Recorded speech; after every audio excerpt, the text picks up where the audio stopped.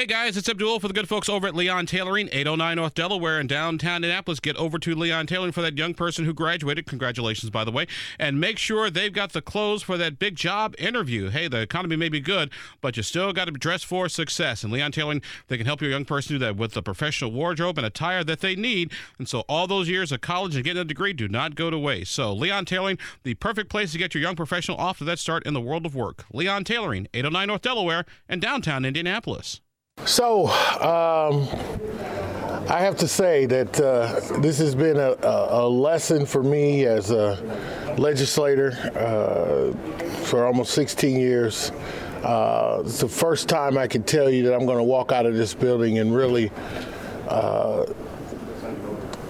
have something to call my uncles, my aunts, and apologize to them for. This 28 to 19 vote is in no way a referendum on Indiana. I want to make it clear that there was a lot of hard work put in to get those 28 votes. And from my perspective, my colleagues on the other side of the aisle had some very difficult votes. Members are tearful because they had to somehow vote for a bill that didn't fit their religious beliefs.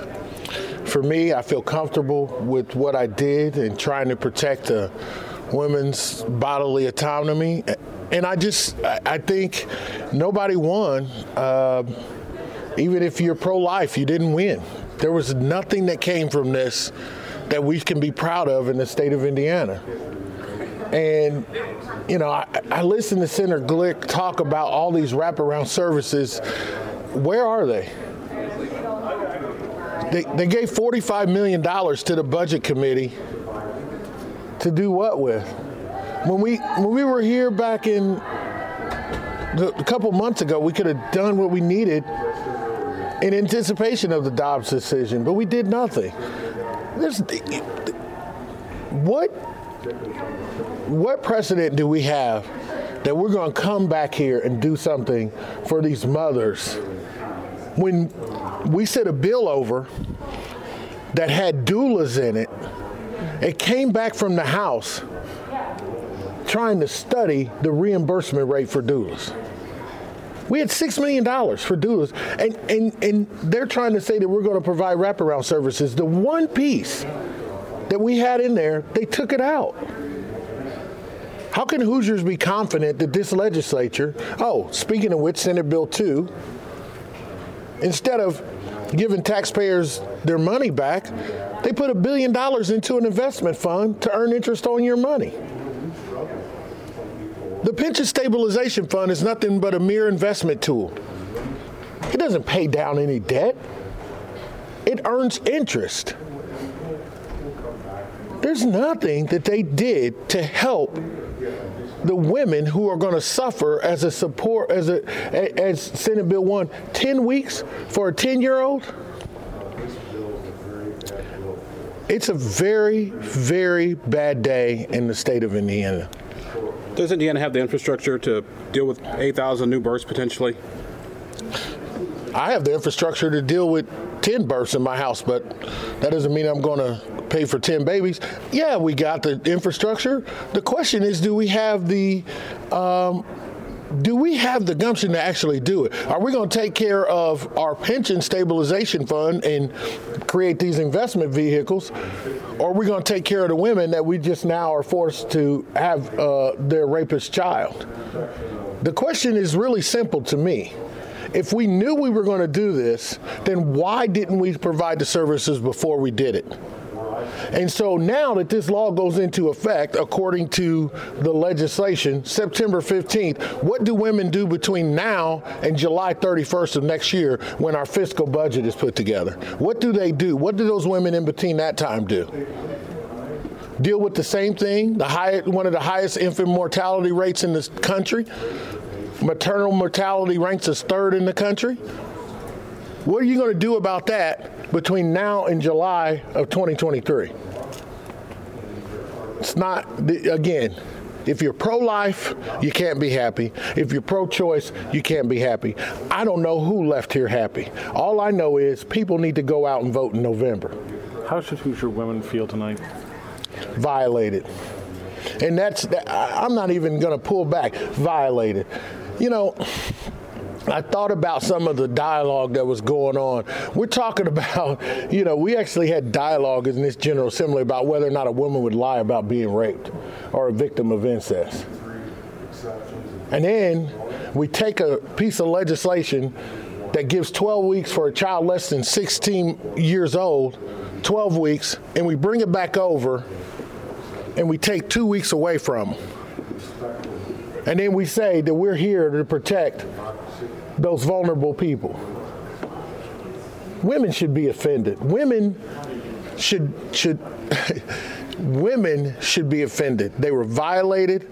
As a man, I will never have to make that decision. But as a woman, especially if you're in childbearing years, you should be the ones that vote. And you should be the one to put forth the effort to get these people out of office so we at least have some type of parity so this kind of stuff won't happen. They only got 28 votes. What do you think would have happened if we'd have had 15 members in our caucus? They would never have been able to do this. But this is the result of a power grab. And if you think they're going to stop at rights for women, this is the first step. The next thing is they're coming after LGBTQ+, and then who knows after that. And this is just the beginning of it all. These are the same people who have been fighting to take away your voting rights. Now they're taking away your reproductive rights, your rights to love who you want to love. This is the same group. Does what happened in Tennessee give you hope? Listen, what happened in Kansas gives me Kansas gives me hope. Tennessee's marijuana, my bad. Hey, you know what? In Texas, it gives me hope because you know what? Texas has actually determined that their effort to ban abortion doesn't really stop it.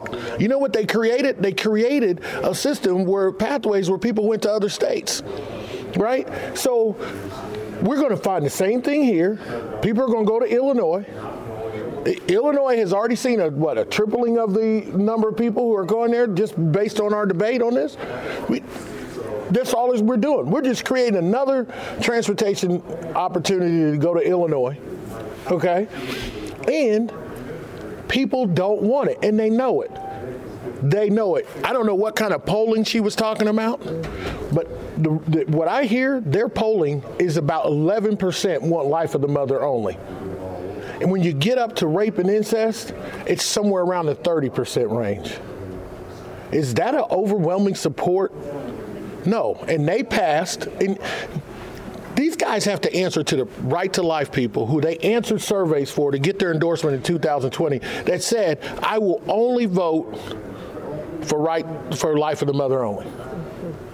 Those senators have to answer that question. Then those senators who voted for this, who claim to be some kind of, middle of the road person, has to go out and say, yeah, I want a 16-year-old to carry their rapist baby if they find out they're pregnant after 10 weeks. It's not good. And nobody got anything out of it. Somebody got something from somewhere I don't know. But none of these legislators, if I vote for something, I wouldn't be standing over there crying about it. All right. Thank you. You ladies take care. Don't let these men step up front and get the questions first. Y'all step up first. This podcast was produced and edited by Chris Spangle and Leaders and Legends, LLC. If you're interested in starting a podcast or taking yours to the next level, please contact us at leadersandlegends.net.